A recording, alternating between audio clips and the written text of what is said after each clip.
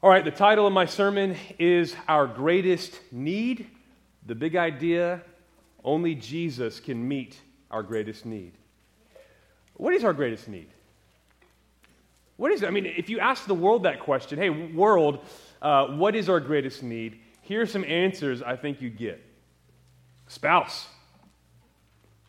The perfect job. A raise or just more money. Power and influence, the right friends.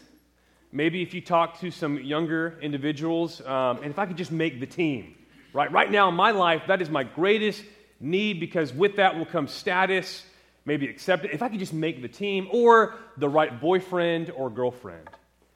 We have to understand, though, that none of these things will truly satisfy, nor will they solve the greatest problem and meet our greatest need.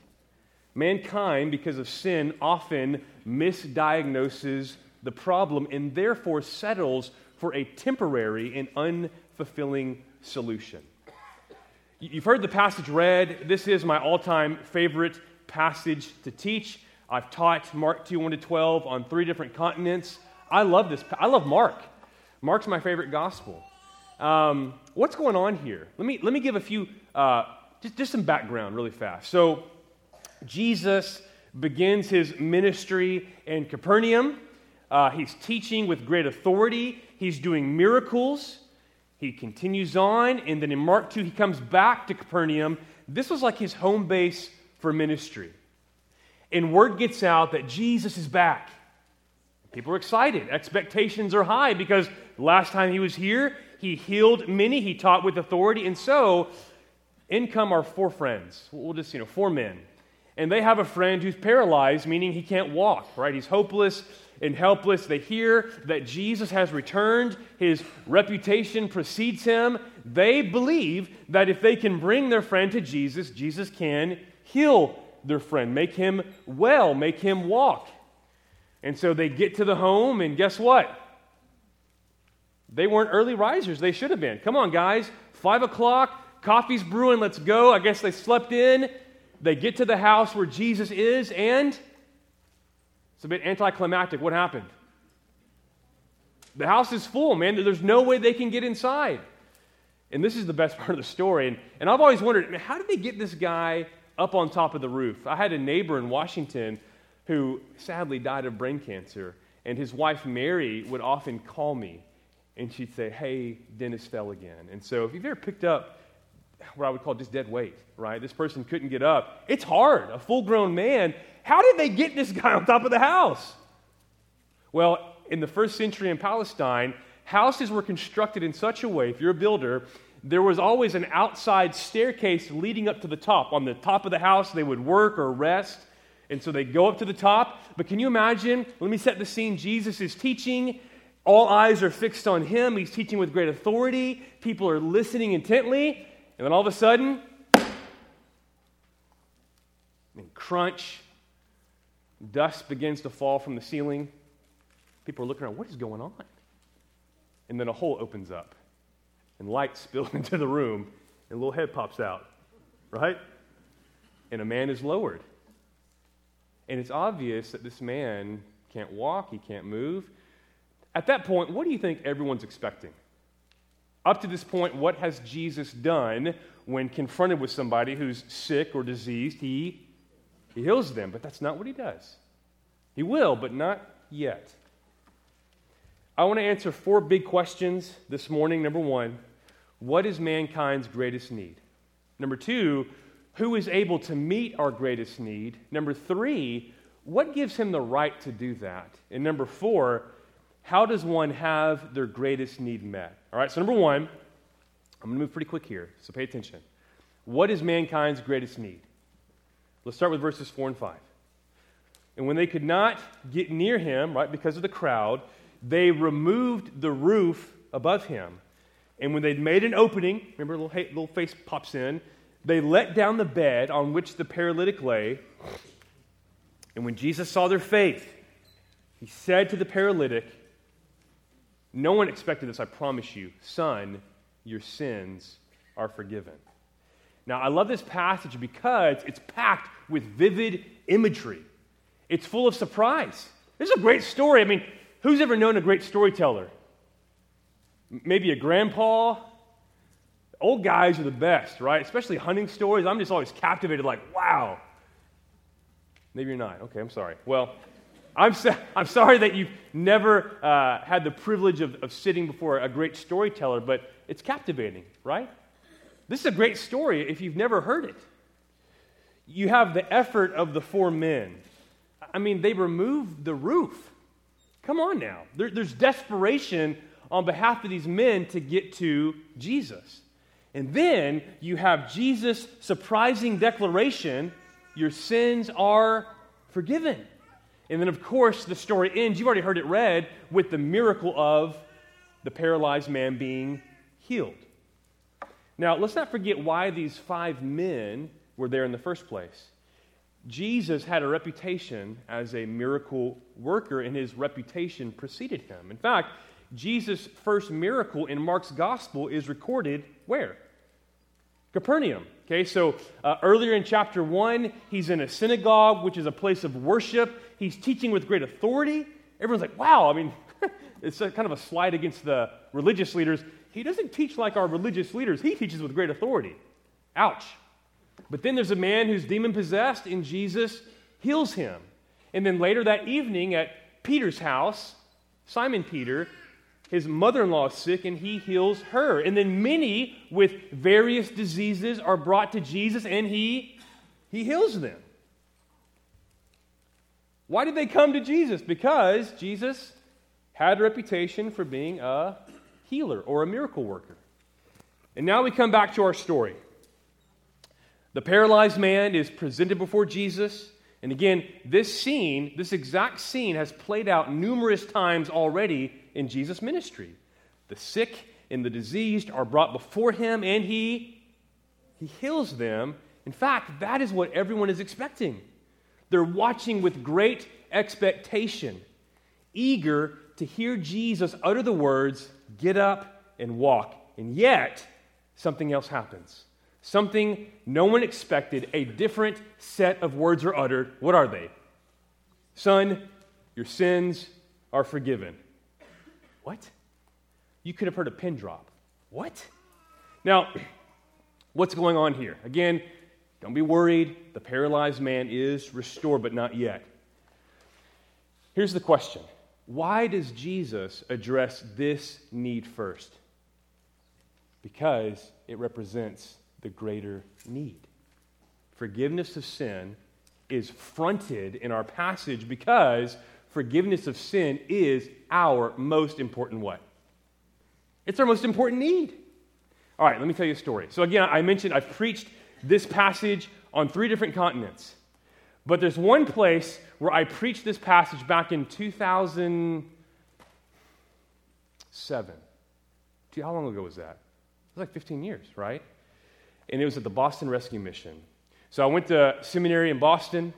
It's a fun place to be for 3 years. I'm glad I'm back in East Texas. But when I was there, I served at the Boston Rescue Mission. And this was a drug rehab / homeless shelter. And I did Bible study there every week. And I would often preach on Fridays. And I lived there for a summer. I got a lot of crazy stories. A lot of the guys there had just gotten out of prison. And I remember on a Friday night, I got to preach Mark 2, 1-12. And this is what I said. So imagine this. So there was an emergency homeless shelter on the 7-story building. On the bottom floor, emergency homeless shelter. So, any given evening, there'd be 100 homeless people plus the residents. It was a packed out house. So Friday night, I'm in a room maybe half this size, and it's full, and I'm preaching Mark 2, 1-12. And this is what I said. I said, listen, I know in this room there are represented a lot of important needs. And I began to go through them.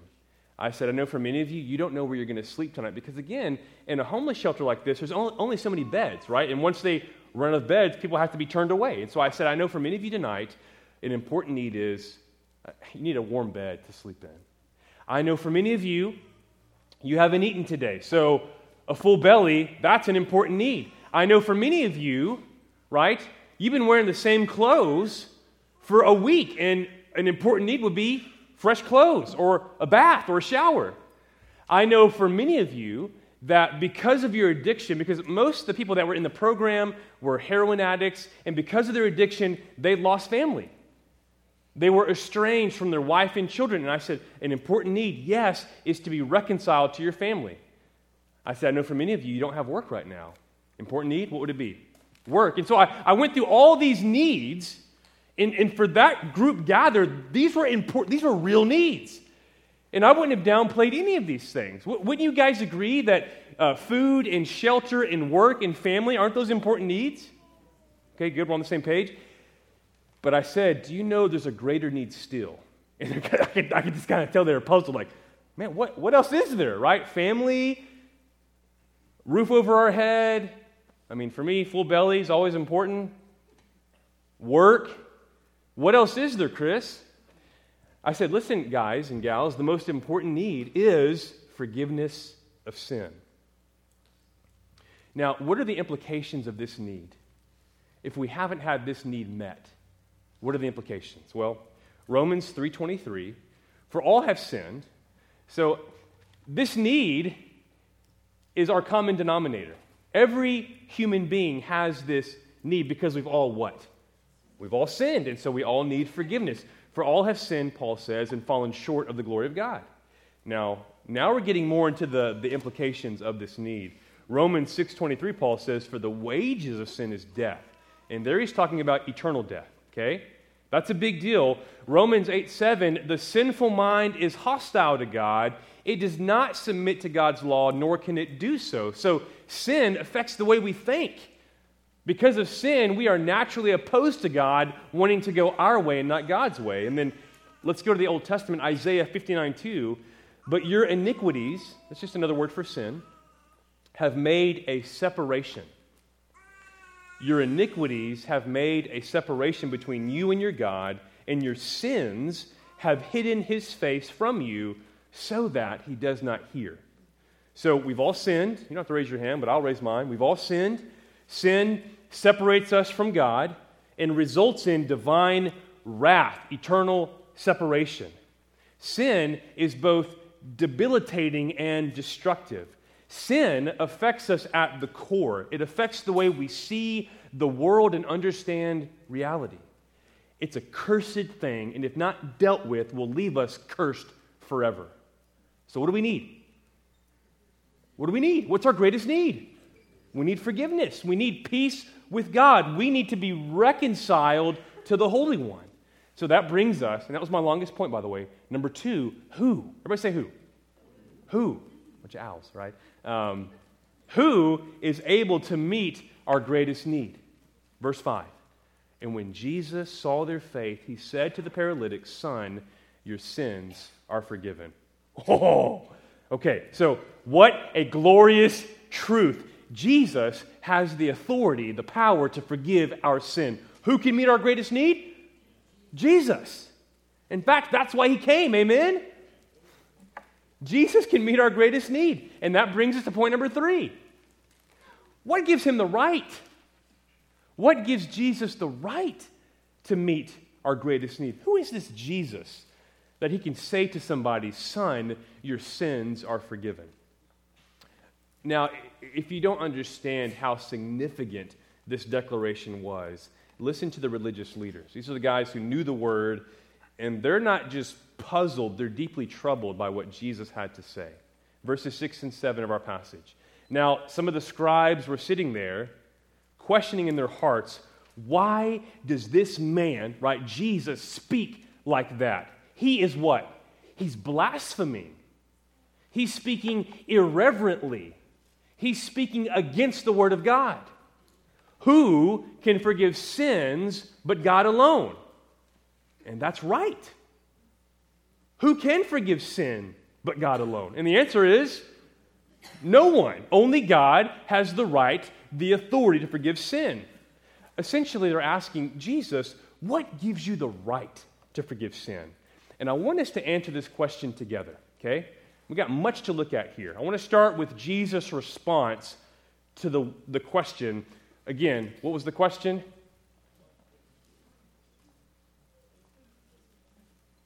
What gives you the right?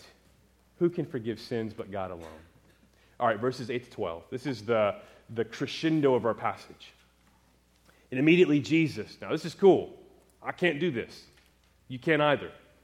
And immediately Jesus, perceiving in his spirit that they thus questioned within themselves. He knows what they're thinking in their hearts.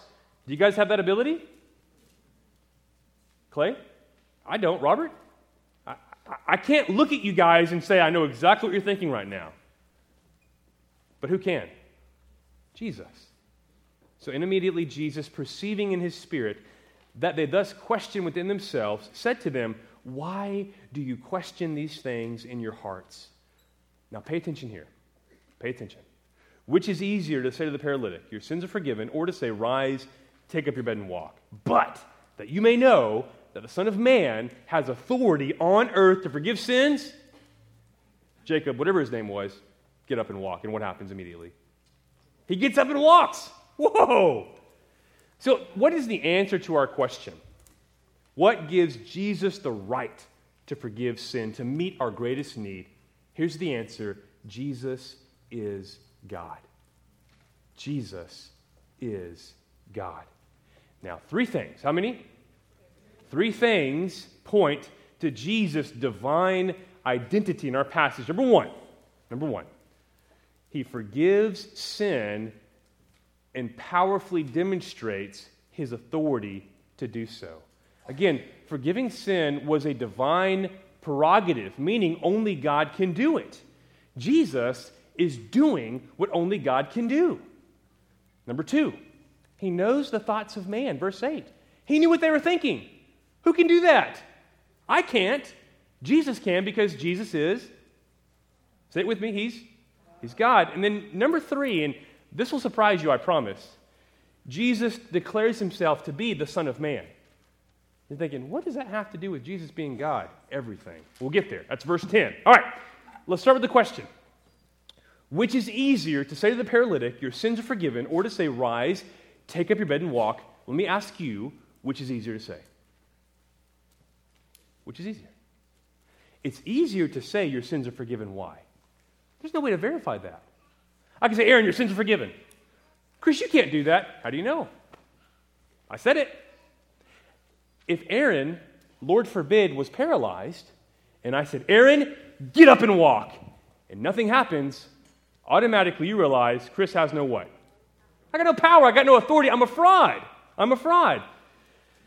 The second thing is much harder. Again, if I say to the paralytic, "Get up and walk," and nothing happens, right away you know no power, no authority. So what does Jesus do? This is brilliant.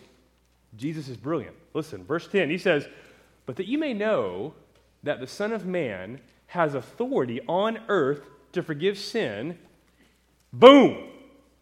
He heals the paralytic. Listen. By doing the second thing, he proves that he has the authority to do the first. Because Jesus does the second thing well, we know that he has the authority to do the first. He proves his authority to forgive sin. And this is a better way to think about it. The invisible act of forgiving sin is verified or proved by the visible act of healing the paralyzed man. Does that make sense? All right, now you're probably wondering, "Chris, cool, I get it, that makes sense. What about the title Son of Man? How does that relate to Jesus being God?" Let me tell you. And maybe you're thinking, "I thought Jesus was the Son of God." Yes, he is. But 14 times, how many? 14 times in Mark's gospel, he refers to himself as the Son of Man. What's the background? Daniel 7. Daniel 7, 13 and 14. Don't miss this, okay? I'll come wake you up. I won't do that, but just nudge your neighbor. Don't miss this, please. Daniel 7, 13 and 14. This is the Old Testament. "I saw in the night visions, and behold, with the clouds of heaven, there came one like a Son of Man." Now listen to how this figure is described.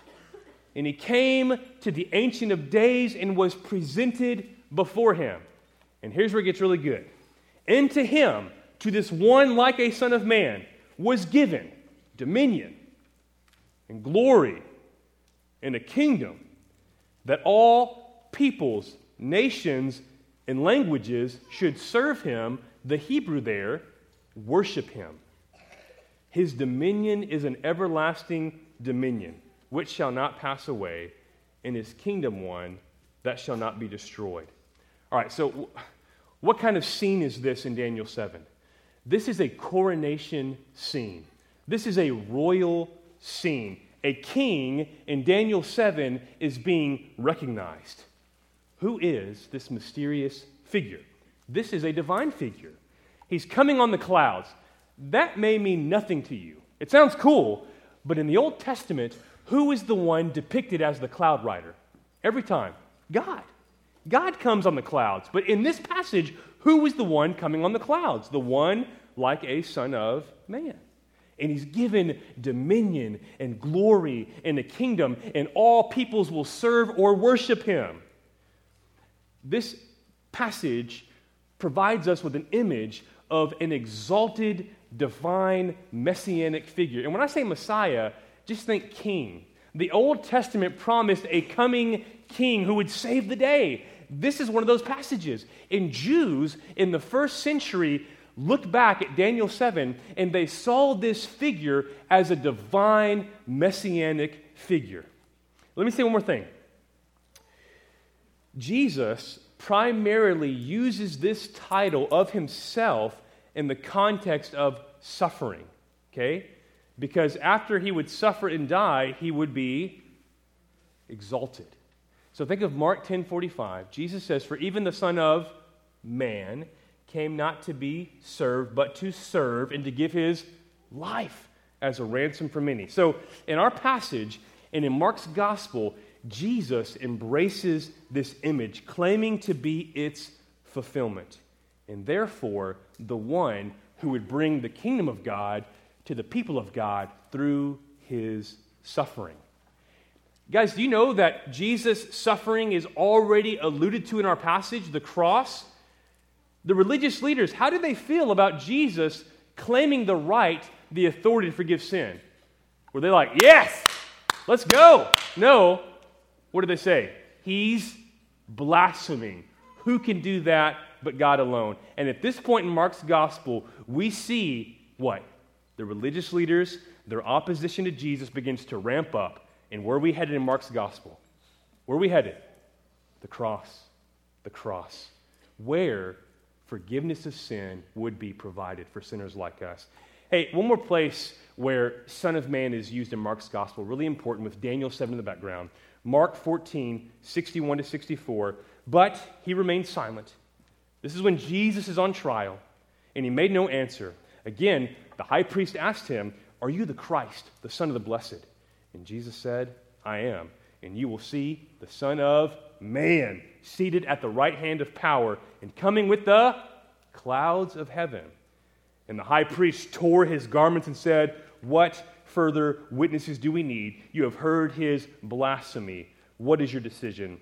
And they all condemned him as deserving death. By applying this title, Son of Man, to himself, the high priest accused Jesus of ascribing deity to himself. To share the throne with the Lord is to be divine. Jesus is here claiming divinity. Again, Daniel 7 looks ahead to the great vindication to come. And once the Messiah would accomplish his saving rescue mission, he would be vindicated. He would be raised. One more reference to Daniel 7 in the Gospels, Matthew 28. After Jesus has died and been raised, he says, "All authority in heaven and on earth has been given to me." Jesus is the God King. He has the authority to forgive what? What can he forgive? Our sin. So in verse 5, Jesus executes divine authority to forgive sin. And then in verse 10, we see that it's precisely because he's the Son of Man that he has the authority to forgive sin. He is the promised divine King to come that would suffer, yes, but after suffering, he would be vindicated. Let's take this a bit further. I don't think we realize how important this is. Jesus forgives sin. this is more significant than you might think. The reason Jesus can forgive this man's sin is that he's God. Maybe you're thinking, Chris, we get that. You've already said it like 4 or 5 times. I'll say it more, but okay. I want you to listen careful here. All sin is ultimately against who? Remember what David said in 2 Samuel 12 after he had an affair and had the woman's husband murdered? I've sinned against the Lord. And you're thinking, what about Bathsheba? What about Uriah? Well, yes, he sinned against them as well, but all sin is ultimately against who? Okay, so we've all sinned. Raise your hand. You don't have to. I will. All of us have sinned against who? Okay, we've sinned against God. Why? Because we belong to God. We belong to God. He is the creator, and we are the creation. He made us, therefore, and this brings to light the severity of our sin. We've sinned against the Creator, the one who, without, we would not even exist. He made us, therefore, all sin is ultimately against Him. It's our rebellion against Him. Now, some, when they hear that language, automatically picture a divine bully, a transcendent tyrant, a cruel king, but that is not the God of the Bible. The God of the Bible is good and He's just. He's kind and compassionate. He's good. Everybody say He's good. As seen in our passage. And this puts things into perspective. All of our sinning is ultimately against God because we belong to God. He owns us by virtue of the fact that He made us. He's the Creator. Jesus is God. And He has the authority to forgive our sin. The one that we sinned against not only has the authority to forgive our sin, but He came so that our sin could be forgiven. We call that what? That's grace. Do we deserve it? We sinned against Him. We rebelled against Him. We spit in His face. We said, we don't want you. And yet He came, He died for us because He loves us and He has the power, the authority to forgive us. Mark's gospel climaxes with the cross, by which our forgiveness was provided and purchased. You know, Jesus doesn't hold back. He does what He came to do and upsets the status quo. And every time He does that, we see this mounted what? Opposition. I love this quote by Tim Keller. He writes, Jesus knows what the religious leaders are thinking. So He knows that if He begins to let on that He's not just a miracle worker, but also the Savior of the world, they're eventually going to kill Him. If He not only heals this man, but forgives his sins as well, He's taking a decisive, irreversible step down the path to His death. By taking that step, He is putting a down payment on our forgiveness. And what would happen at the cross? Do we know what would happen at the cross? Christ in our place by His grace to bring us into His space. Paul said it better. God made Him who knew no sin to be sin for us so that in Him we might become the righteousness of God. Jesus died for sinners at the cross. He took the punishment we deserve so that by trusting in Him, no longer enemies, but friends and children of God. What a blessing. Amen? Number 4. And maybe this is the most important question now. What's our greatest need? Forgiveness of sin. Who can meet that need? Jesus. What gives Him the right? He is God. Okay, so that's beautiful, right? That's sweet. Okay, so, Chris. Okay, so my greatest need, I'm a sinner, I need forgiveness. Right, that's the bad news. The good news is someone can meet that need, Jesus. How can He? Well, He's God. Okay, good, but the question maybe hanging in the air right now is, what do I do? Right? I mean, woe unto us, hey bro, you need to get saved, you need Jesus, deuces. And that person's like, what do I do? Don't leave, what do I do? I think it was Mark Dever that said, you haven't fully given the gospel until you've shown somebody how to respond to the gospel, right? So number 4, how does one have their greatest need met? This is cool.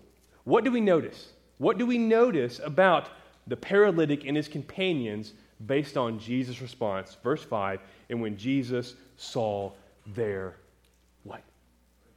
Oh, their what? Their faith. All right, so throughout Mark's gospel, whenever Jesus forgives sin or heals the sick, what is always present? Faith. Faith. Faith is clearly present, but what kind of faith? Now, this is important. I remember teaching this passage in Africa, and I really wanted to highlight it matters what you believe about Jesus. You can't just add Jesus to your life, right? Like some accessory. It's all him or nothing, right? And so if you just think Jesus is just a friend and, a good teacher, and no, he's Lord. He is the king, not a king, but the King of Kings, amen?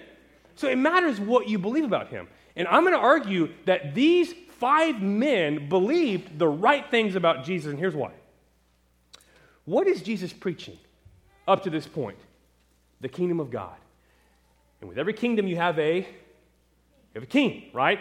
The great expectation, when God's kingdom broke in, so would come the Messiah, the promised one who would deliver and rescue God's people. And Jesus, earlier in Mark's gospel, Mark 1:15 says, the time is fulfilled. The kingdom of God is at hand. Repent and believe in the good news. All right? So that's his message. He's preaching the kingdom. And who's the one preaching the kingdom? Jesus. And every kingdom has a king. Now, here's the kicker, okay? If you look back in Isaiah 35, it says that when the king comes, you'll recognize him because the eyes of the blind will be opened and the lame will leap like a deer. And the mute will sing for joy, and deaf ears will be unstopped. And what is Jesus doing when he goes around preaching the kingdom? He's healing the sick and the lame. Uh-oh, who could this be? Again, I would argue that the 4 men and the paralytic, knowing that Jesus was preaching the good news about the kingdom of God, he was healing people, put 2 and 2 together, and thus placed their faith in Jesus as the promised king. To receive forgiveness of sin and to be reconciled to a holy God, one must put his or her faith in Jesus as Messiah, as King. It matters what you believe about Jesus. In believing in him as Messiah, you are acknowledging him as King, as Lord, as the one sent by the Father to rescue sinners like us through his life, death, and resurrection. Now, this is the best part of the passage. Are you ready for this? You ready? Yes. Okay, that was good. That was firm. Yes! Come on! I want us to notice one more thing about Jesus' response. And this is so easy to miss. It's so subtle, but it's so rich. And if you don't know Greek, you're not going to catch it. So, I'm just kidding. That's why we learn it, right, Aaron? Verse 5. And when Jesus saw their faith, he said to the paralytic, son. He could have said, bro, broski, dude, man. But he uses a very specific word, teknon, son. Your sins are forgiven. What's significant about Jesus' address here? I'll talk about that later. I love adoption.